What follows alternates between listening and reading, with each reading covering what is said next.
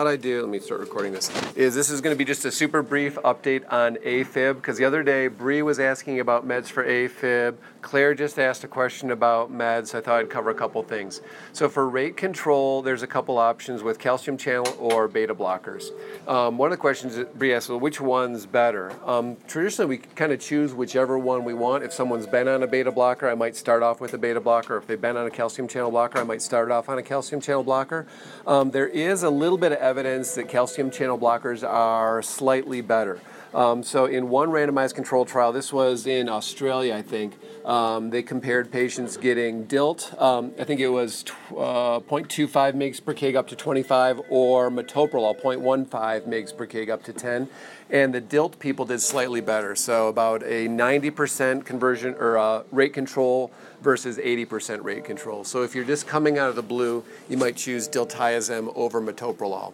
Claire asked, well, if you give one, you can't give the other one because you risk going into complete heart block.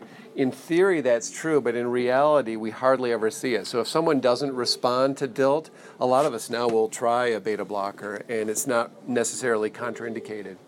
Old school was digoxin. Most people try and stay away from digoxin now. I think the only time I might use it if someone was on dig before. So Bree, I'm answering your question of DILT versus beta blockers. DILT slightly better.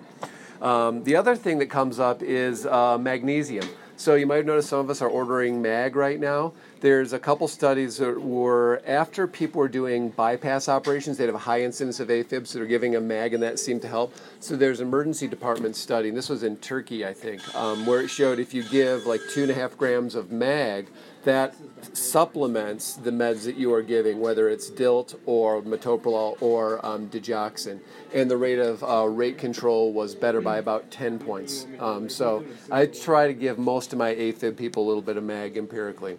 Should you check a blood level of mag? Probably not necessary because the serum levels don't actually always correlate with your total body stores. So it's probably reasonable just to give a little bit of mag. The side effects there are nausea and facial flushing, so it's pretty mild side effects. So it's probably worth giving some magnesium. Alrighty, that's it. Awesome. Thank you.